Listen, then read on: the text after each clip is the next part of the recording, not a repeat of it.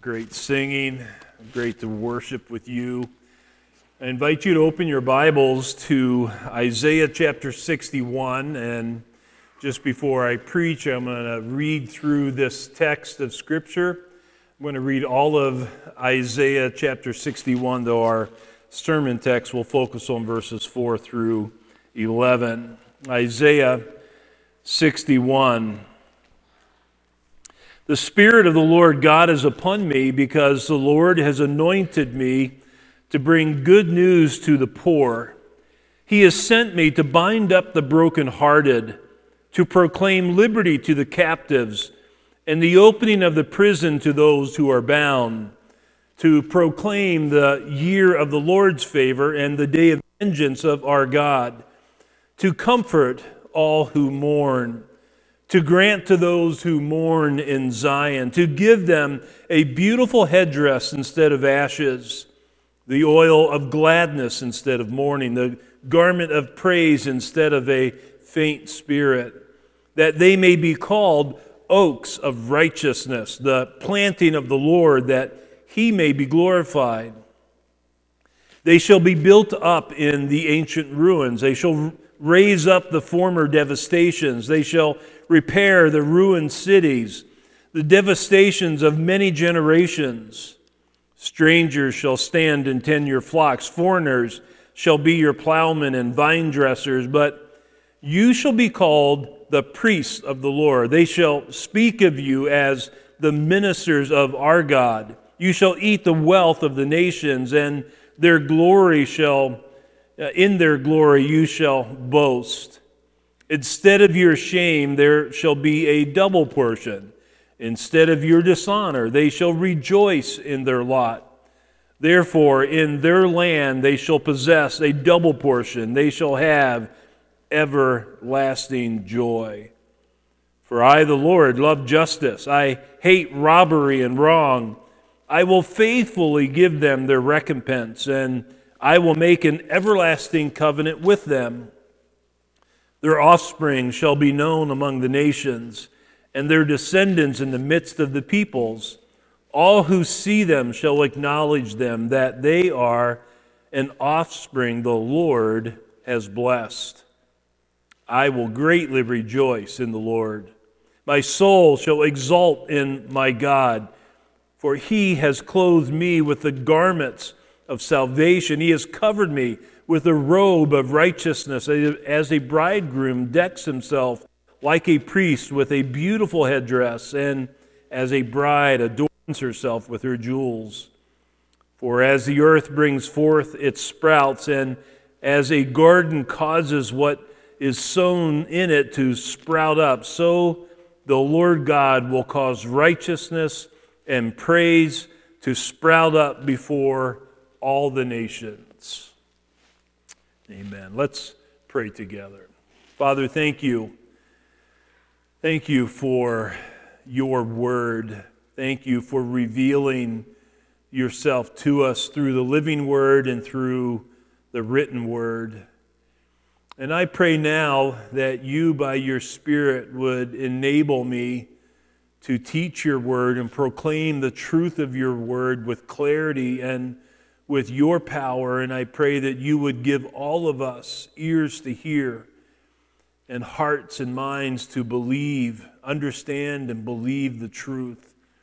And so, Father, work in us so that we can change and grow, that our love for you would grow, our love for one another would grow.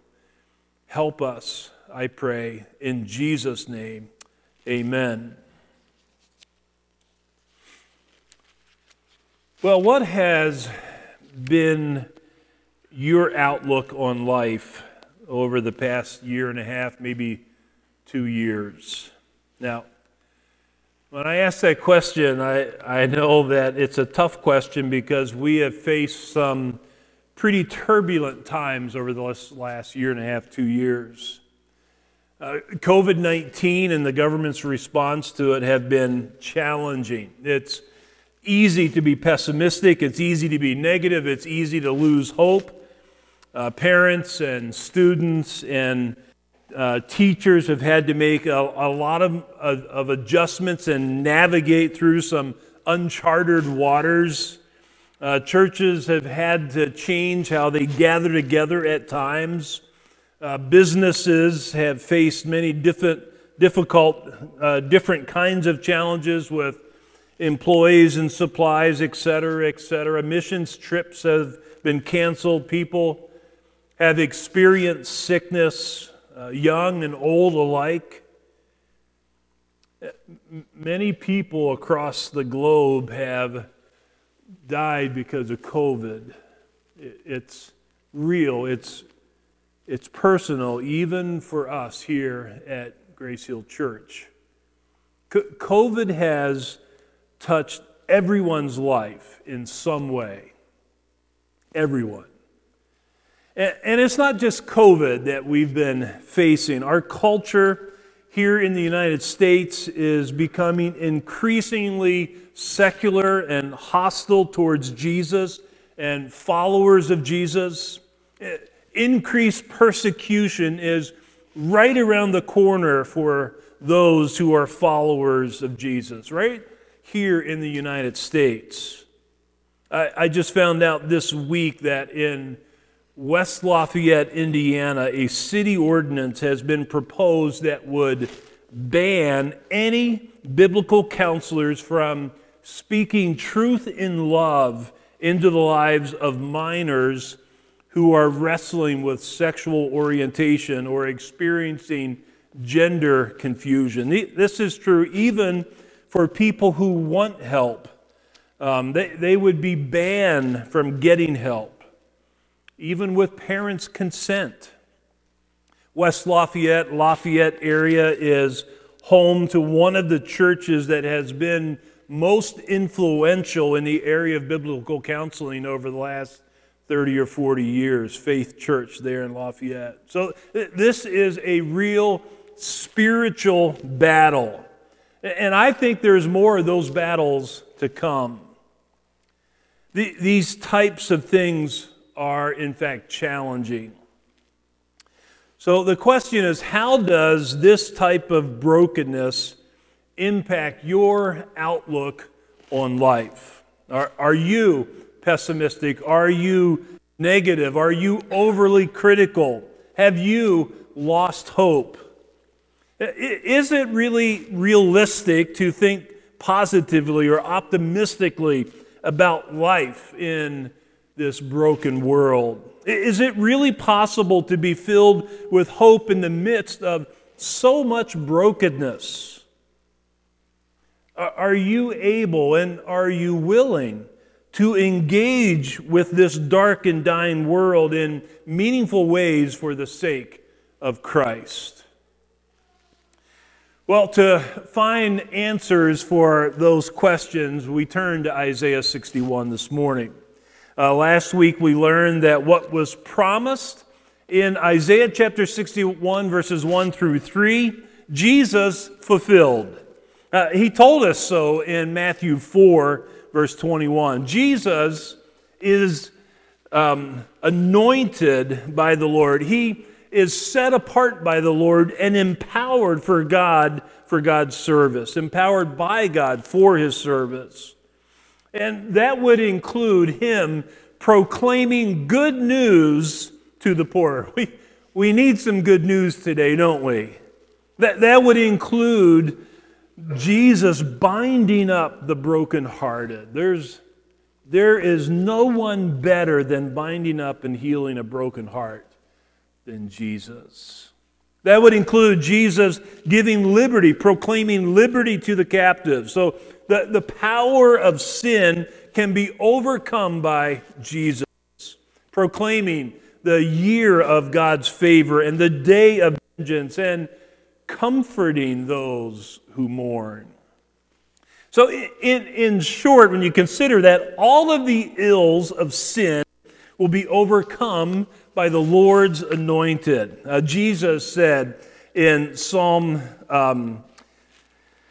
in John 16, verse 33, I have said these things to you that in me you may have peace. In the world you will have tribulation, But take heart, I have overcome the world. That is a bold claim, a staggering claim, and it's true. You can rightly consider Jesus the Lord's anointed conqueror. And because of who he is and what he came to earth to do, Isaiah chapter 61, verses 4 through 9, tell us that the Lord's anointed conqueror blesses you with a number of very significant things. First, Jesus, the Lord's anointed conqueror, blesses his children with restoration. Verse 4 again says, they shall bind up the ancient ruins, they shall raise up the former devastations, they shall repair the ruined cities, the devastations of many generations. The they of verse 4 refers back to verse 3 and speaks of those who are a planting of the Lord and those who are grown by the Lord. They're called oaks of righteousness. These oaks of righteousness are strong and stable and have weathered storms, many storms in life because of the Lord. This enduring righteousness is the work of the Lord. It's these people who will be part of rebuilding ancient ruins and ancient cities, ruined cities. These devastations of many generations. Devastations of many generations will be rebuilt by those the Lord has made righteous. So remember the context of Isaiah. The people of Judah and the city of Jerusalem were decimated by their sin. They were sent to exile in Babylon, but God restored them to Jerusalem after 70 years. And this picture of Judah returning to Jerusalem and rebuilding the city, the walls, the temple, against all odds, is an example of God's desire and ability to restore and rebuild lives through the anointed conqueror, Jesus. When Judah was most helpless and the most hopeless, when they were weak, discouraged, when they saw no future, God used a pagan king of all people, King Cyrus, to send Judah back to Jerusalem to restore the city. But God is the one that did this work, and he did it through his servant Cyrus. It was still a battle. There was a great battle. When they went back, they faced ridicule, but they prevailed through God's help. Today, sin is still destroying lives. We've all experienced that. We see it in the world all around us, but there is help. There is hope because God's anointed conqueror is at work. So the overall message of Isaiah is trust the God who saves. And that's an appeal that comes to us again today from this text. But we could say that trust the God who restores. Jesus came to rebuild what was broken by sin. That's why Proverbs 3, 5, and 6 says, trust in the Lord. So listen to this. Trust in the Lord with all of your heart, and do not lean on your own understanding. In all of your ways, acknowledge Him, and He will make straight your paths. This truth is, for me personally, in my fight against sin, I'm helpless if I fight against sin in my own strength or with my own man-made solutions. But when my hope is in Jesus and I trust Him and obey Him, when I rely upon His power to be at work in me, then I'm enabled to put sin to death and live the life that God's called me to live. In Christ, I'm forgiven. In Christ, the power of sin has been broken. But by the Holy Spirit, I am being transformed. By the Holy Spirit, I'm also being kept for glory. And if you remember the end of verse 3, oaks of righteousness were planted by the Lord for His glory. This is the truth that gives me hope personally, that as I live in this broken, sin-cursed world, the fruit of the Spirit, love, joy, peace, patience, kindness, goodness, faithfulness, gentleness, and self-control are able to be produced in me by the Spirit. And they will stand out in the world, and they are intended to reflect the character of Jesus in ways that will be for God's glory. We as individuals benefit from God's work of restoration, and God's glorified in that. But another thing that the Lord's anointed conqueror does is equip you for priesthood. Yes, if you are a believer, you are a priest. Now, don't let that scare you. It simply means that you are called and equipped to serve others for the sake of Christ. Verse 5 and 6 say, strangers shall stand and tend your flocks. Foreigners shall be your plowmen and vine dressers. So that verse seems a bit odd, but if you remember the context of Isaiah, Judah had been in Babylon as exiles, and they were captives to the Babylonians. And it really seemed hopeless for God's people, but with the advent of the Lord's anointed conqueror, things would change for God's people. With the advent of the Lord's anointed conqueror, they would be restored to a right relationship with God, with the true and living God, and would be in a position of favor before God in the world. Rather than being captives in the world's resources would be used to bless God's people. And more importantly now, verse 6 tells us, but you shall be called the priests of the Lord, that they shall speak of you as ministers of our God. You shall eat the wealth of nations, and their glory, and in their glory you shall boast.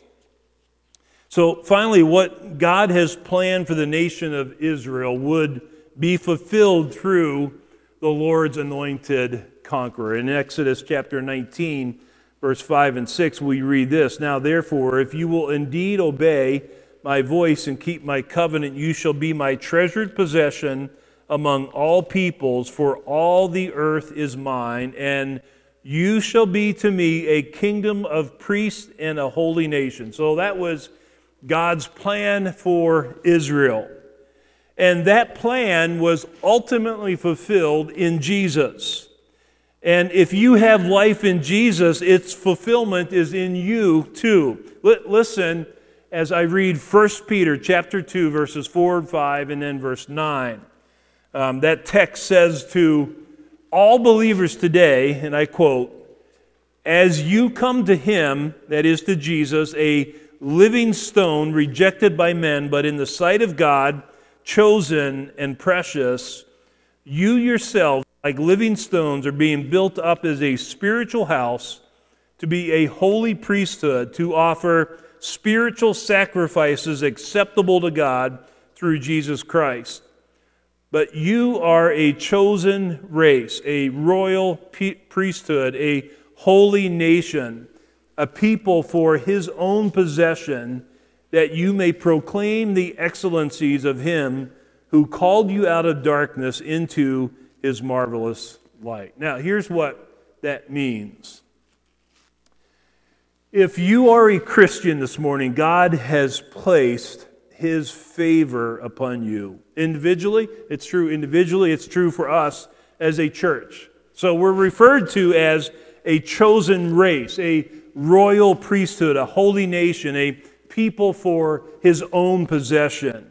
So it's amazing, but God has made you weighty in His sight. And you, plural, are being built up as a spiritual house to be a place where God dwells by His Spirit. And in that you have, think about this, you have access to God's majestic throne of grace through Jesus Christ. And in that position, you offer spiritual sacrifices acceptable to God through Jesus Christ. You don't offer bulls and goats. You don't offer bloody animal sacrifices like the priests did in the Old Covenant. Instead, you offer your lives as a living sacrifice, holy and acceptable to God, as Romans 12, 1 and 2 says. This means that you don't conform to the world. You don't live in rebellion against God. Instead, you are transformed by knowing and living God's will for your life. And then verse 9 says that in this position you proclaim the excellencies of Him who called you out of darkness into His marvelous light. So in that you have a ministry of witness, or put another way, you serve people for the sake of Christ. Because you have been rescued from darkness and brought into the marvelous light in Christ, you have the responsibility and the privilege to serve others in such a way that they too can learn to live in that light of Jesus. In the Lord's anointed conqueror, you are restored, you are called to serve as a priest. It's an amazing truth. This actually gives me great hope as a pastor when I sit down with you in the midst of life's difficulty. We all face difficulties. That's not uncommon. But there's hope that we have when we sit down together. We know sin destroys, but we also know and we believe that Jesus restores. I personally know without a shadow of doubt that Jesus has answers for the problems that you face. And when we sit down, or when we sit down with one another, any of us, and when we look to Jesus, when we open up the Bible, and we depend upon the Holy Spirit to work in us, God is able to restore lives that had been broken by sin. We are richly blessed. We are richly blessed. And because of that, we should not be surprised to find in verse 7 that we are blessed with everlasting joy. Verse 7 says, "Instead of your shame, there shall be a double portion. Instead of dishonor, they shall rejoice in their lot. Therefore, in their land they shall possess a double portion. They shall have everlasting joy." So, God's favor is lavish. God doesn't just give us enough. He gives us a double portion of favor. This is why we can be content in the Lord. The Lord can be the source of our contentment no matter what circumstances we are in life.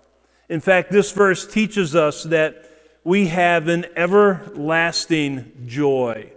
What Jesus gives us, the world cannot take away. What Jesus gives us is permanent. It's lasting. The favor of the Lord is not temporal, here today and gone tomorrow. What Jesus gives us endures forever. It's an everlasting joy. My aunt's funeral was this past week. Aunt Miriam died at the age of 88. We had a chance to watch the funeral service via live stream. We were blessed to do that. Aunt Miriam and Uncle Olin had 12 children, and all of them are still living except for one.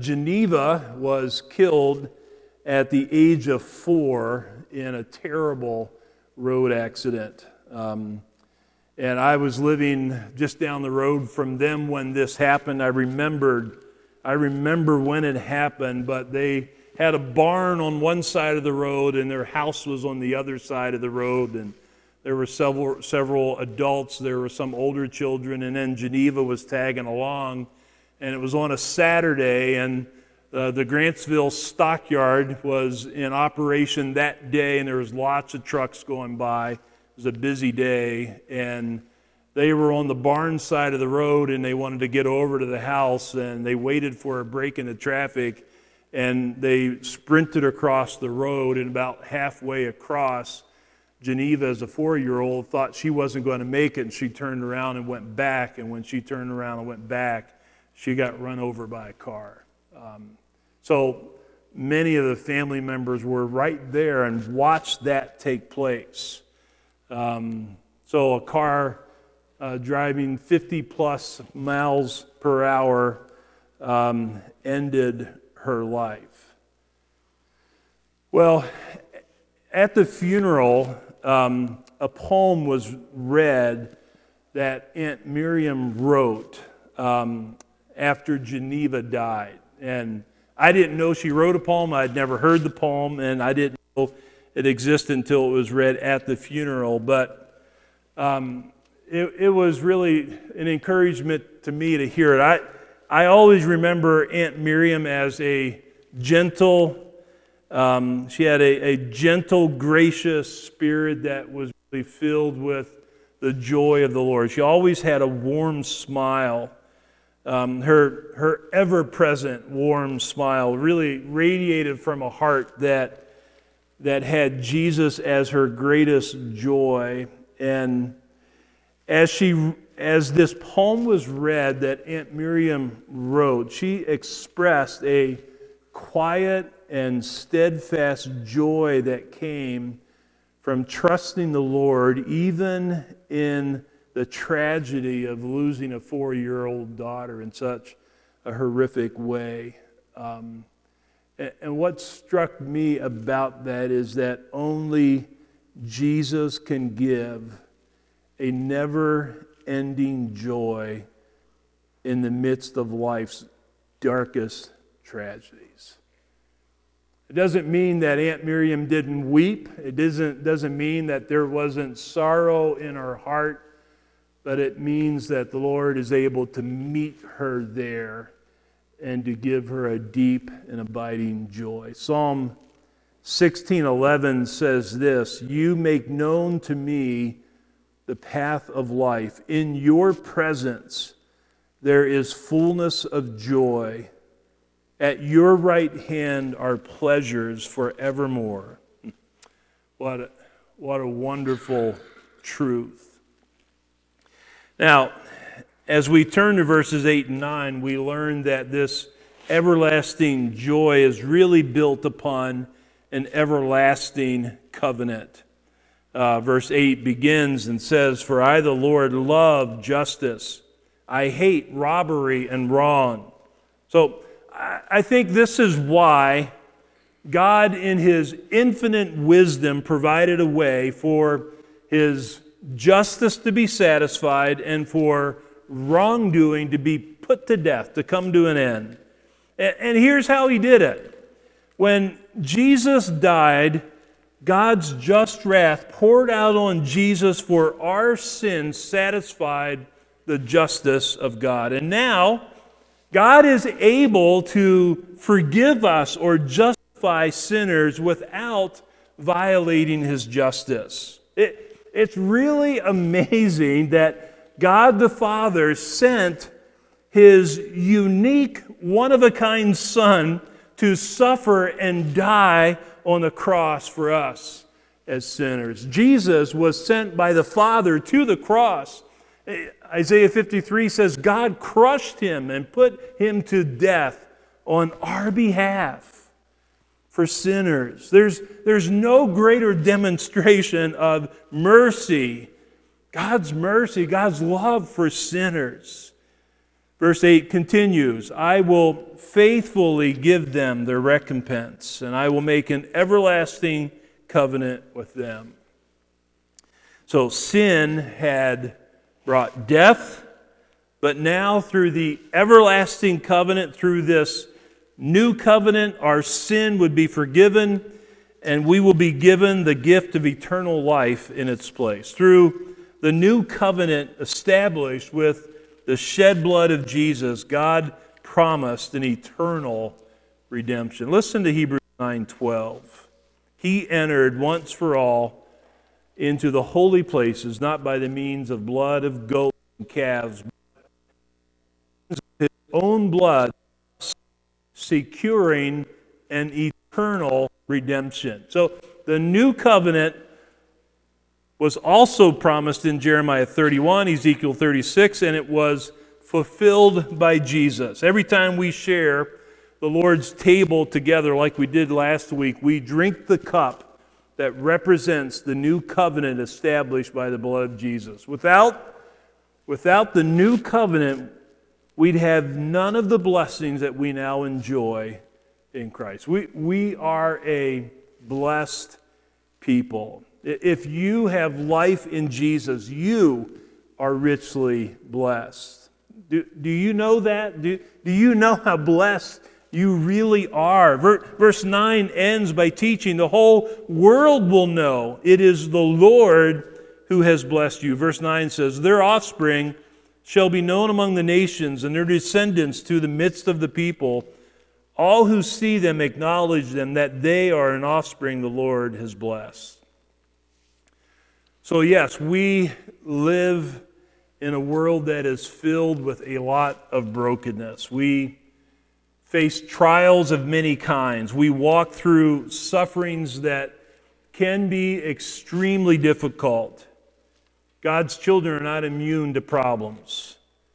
The brokenness of sin presses on us every day. We sang about it earlier. It's a wonderful truth that we are not alone. We are not without hope. The Lord's anointed conqueror has restored us to God, opened up access for us to God, enabled us even to serve others for the sake of Christ. And He's given us an everlasting joy. And all of this is grounded upon an everlasting covenant established with the shed blood of Jesus for us. We are richly blessed. God's great blessing gives us optimism and hope for today, even in a broken world.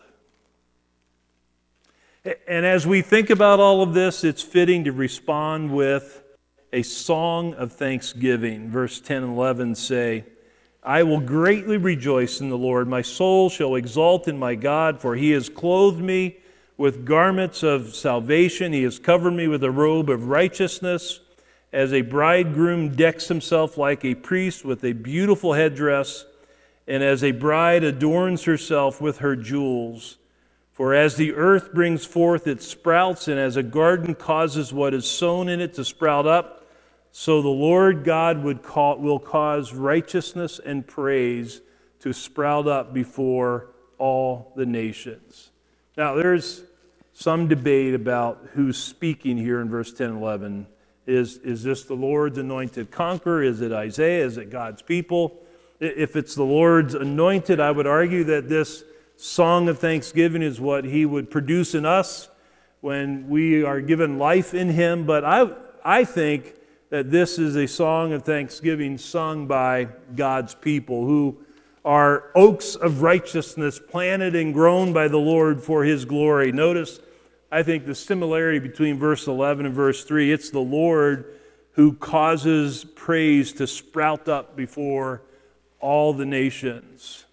But more importantly, don't miss the content of this song of thanksgiving. So why is there such great rejoicing in the Lord? Why does our soul exalt in our God? There are three reasons or descriptions that are given. One, He's clothed us with the garments of salvation. So we've put off these filthy garments that are stained and tattered with our sin, and He's given us garments of salvation. Our sin has been covered and atoned by the shed blood of Jesus. Do you remember what Adam and Eve used as a covering when they first sinned in the Garden of Eden. Genesis tells us they sewed fig leaves together. But their solution was inadequate, and it was the Lord who provided garments of skin. And those garments of skin really are a hint at an animal sacrifice, the shedding of blood. And then in the Old Covenant, animals were sacrificed to demonstrate that blood needed to be shed if sins were to be forgiven. But we come to Hebrews and we learn clearly that the blood of animals could not take away sin, but it's the blood of Jesus that can truly atone for our sin. Hebrews 9:14 says, "How much more will the blood of Christ, who through the eternal Spirit offered himself without blemish to God, purify our conscience from dead works to serve the living God?" That is reason to rejoice. That is reason to exalt in our God. Number two, he covered us with a robe of righteousness. Again, we see here a beautiful picture. Our lives are stained and tattered by sin, and our sin was atoned for and forgiven. But more than that, we are clothed with the righteousness of Jesus Christ. We are not just forgiven, we are counted righteous in Christ before God by faith. When God sees us, he sees the righteousness of Jesus that has been counted to us. That's reason to rejoice. That is reason to exalt in God. Third, the garments of salvation and the robe of righteousness make us beautiful.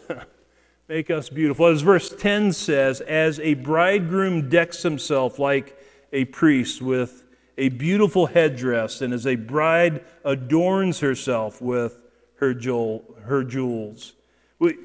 We all know what a bride goes through to pick out just the right dress, and to fix her hair in just the right way, and to do all of her makeup in just the right way, to pick out the right necklace and the right earrings, and of course you have to have the right shoes. All to make herself more beautiful than ever for her bridegroom on their wedding day. Often there's no expense spared to enhance the beauty of a bride.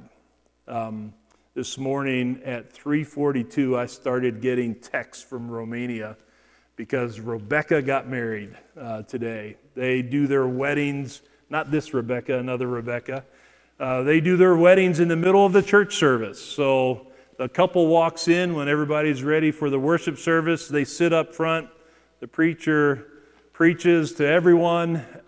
They exchange vows. They go out, and then there's a party the rest of the day. They have a big celebration.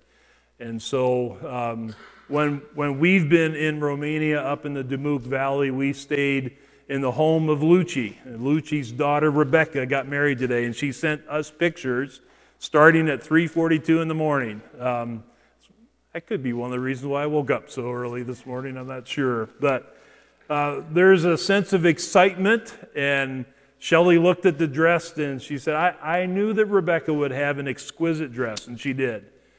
There's no expense spared to make yourself as beautiful as you can for the groom on that day. Now, in a far greater way, the garments of our salvation and the robe of righteousness are given to make us beautiful before God. When God sees us, he sees no sin because it's been washed away by the blood of his Son.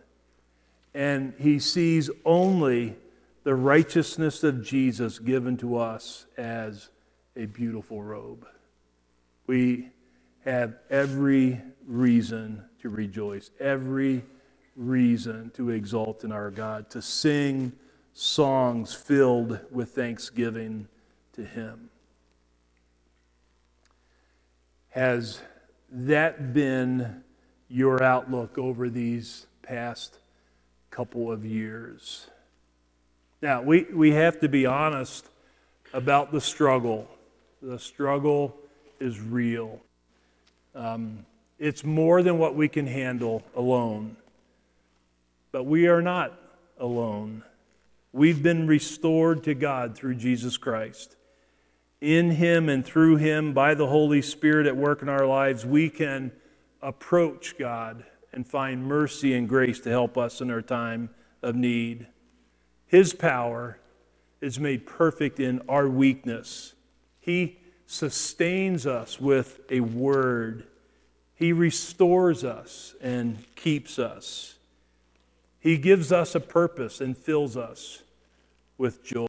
And singing songs of thanksgiving is a great way to remember all of who He is and all of what He has done for us. So let's do that as we close this morning. I'm going to ask the worship team to come up. Thank you for always being ready to serve us. And we invite you to stand. Let's sing this final song of thanksgiving to God together.